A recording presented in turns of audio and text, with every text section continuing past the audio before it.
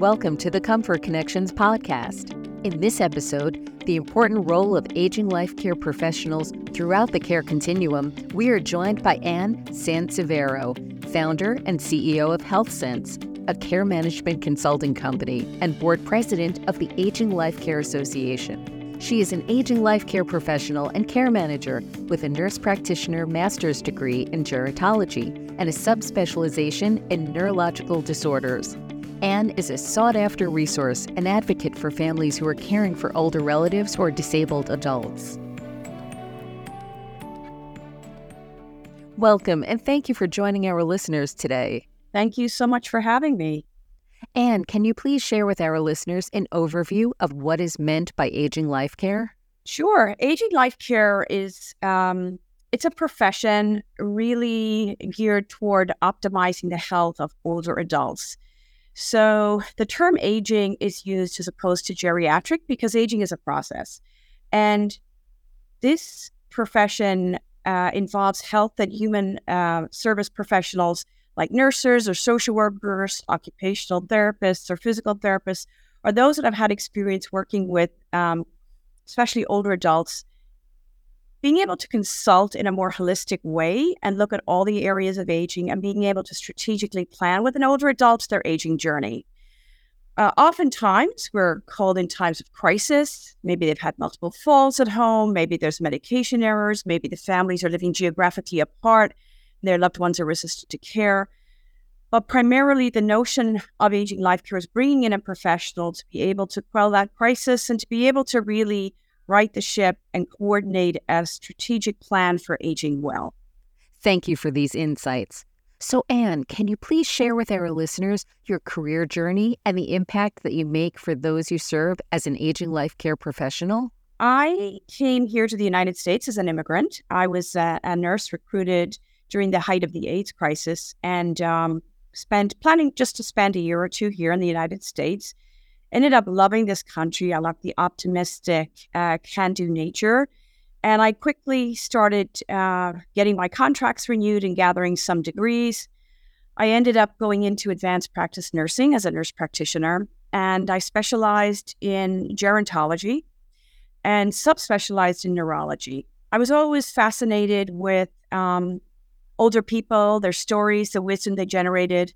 And oftentimes in the hospital setting, it was just concerning to see them being dismissed and talked over. And of course, this was ageism, and I didn't have a word for it yet, but I knew I wanted to be in the forefront of making their voices heard and their healthcare better.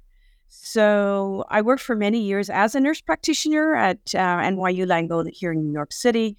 And after 15 years and raising a family, I wanted something more. I was looking at older people revolve in and out of the hospital for situations that could be properly coordinated in the home if there was the right effort and energy.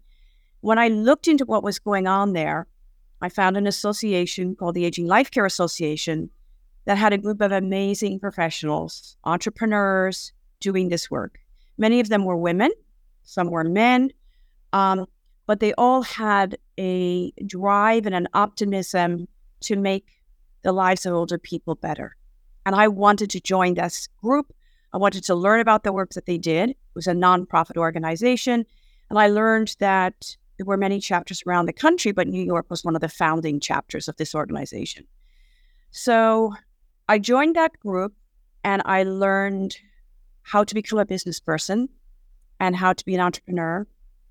And it helped me marry my passion for helping older people with a business sense I never knew I had.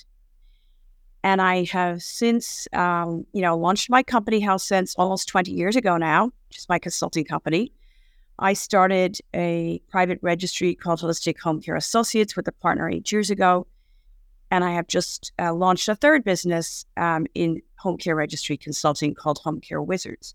So all of this is to say that my journey has gone full circle as a health professional, but also a business person, thanks to this organization. And I just love the work.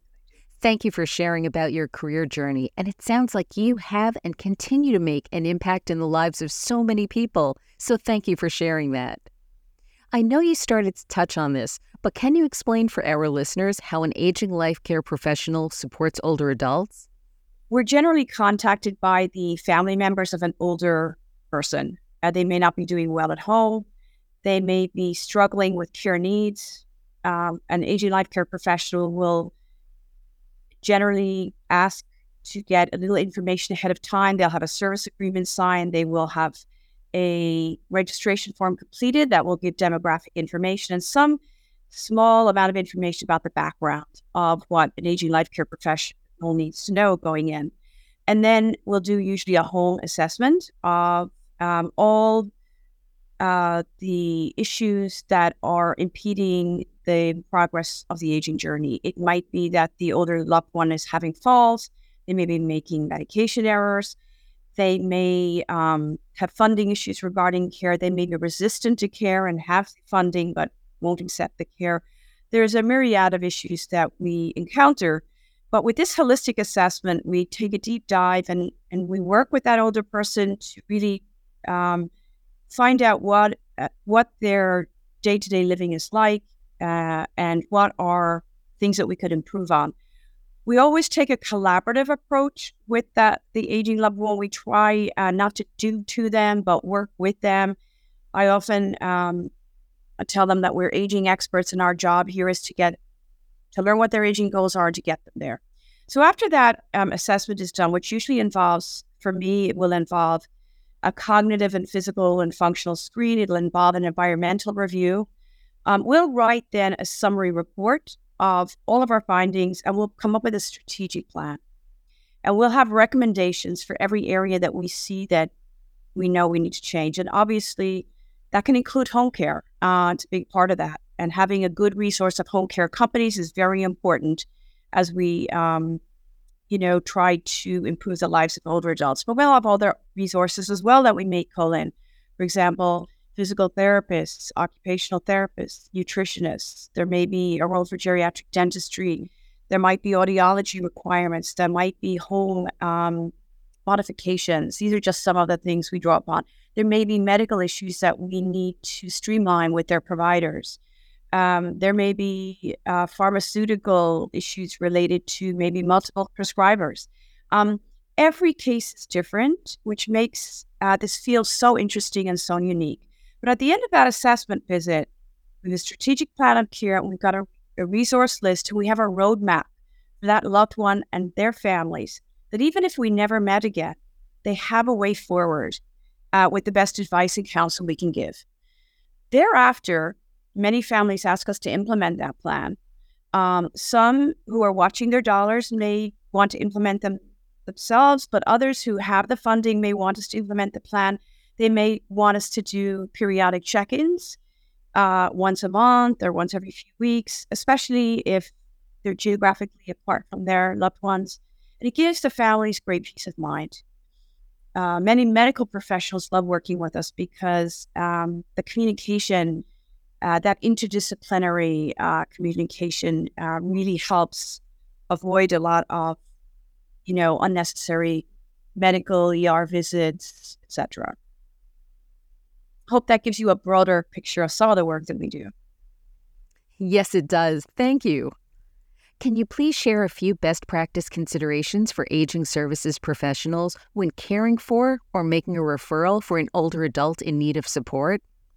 The biggest concerns that I see that really impact elder health are falls and medication errors. Those two really are the big ER visit types. And if you have proper home care, they can be mitigated because, oftentimes you will deal with a population that have some cognitive issues with short-term memory. Just even if they're successful ager, they may not remember quite as well.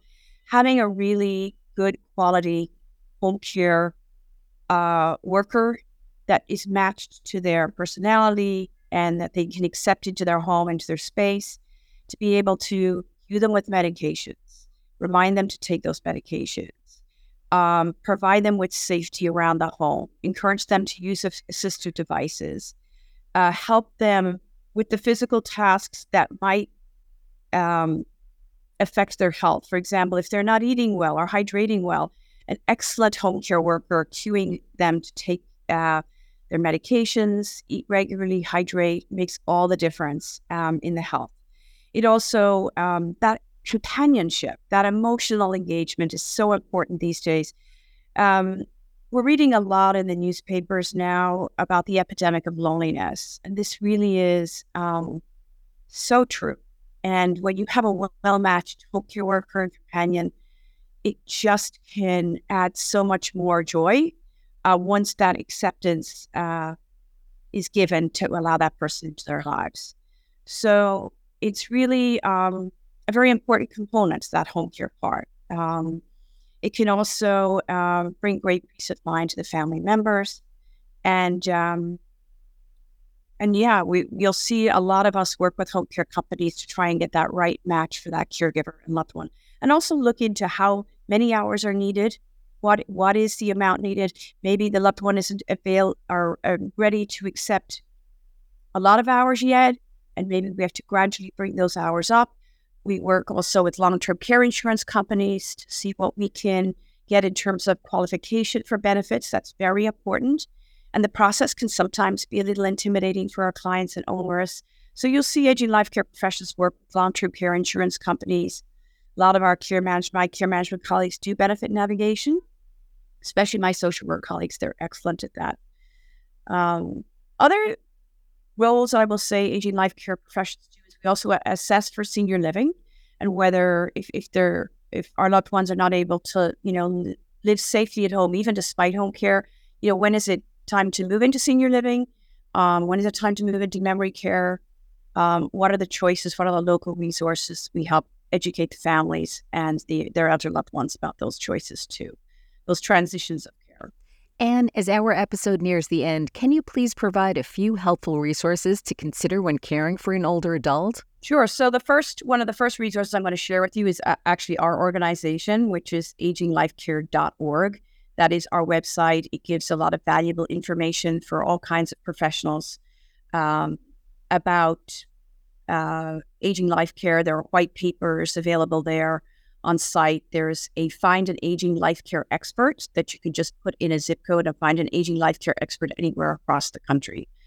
When you do that search, you'll find a care manager and all of their qualifications in that area, and there'll be a geographical spread on that. So that's a really valuable resource. Other resources I like to share are the nonprofit organizations that I work closely with.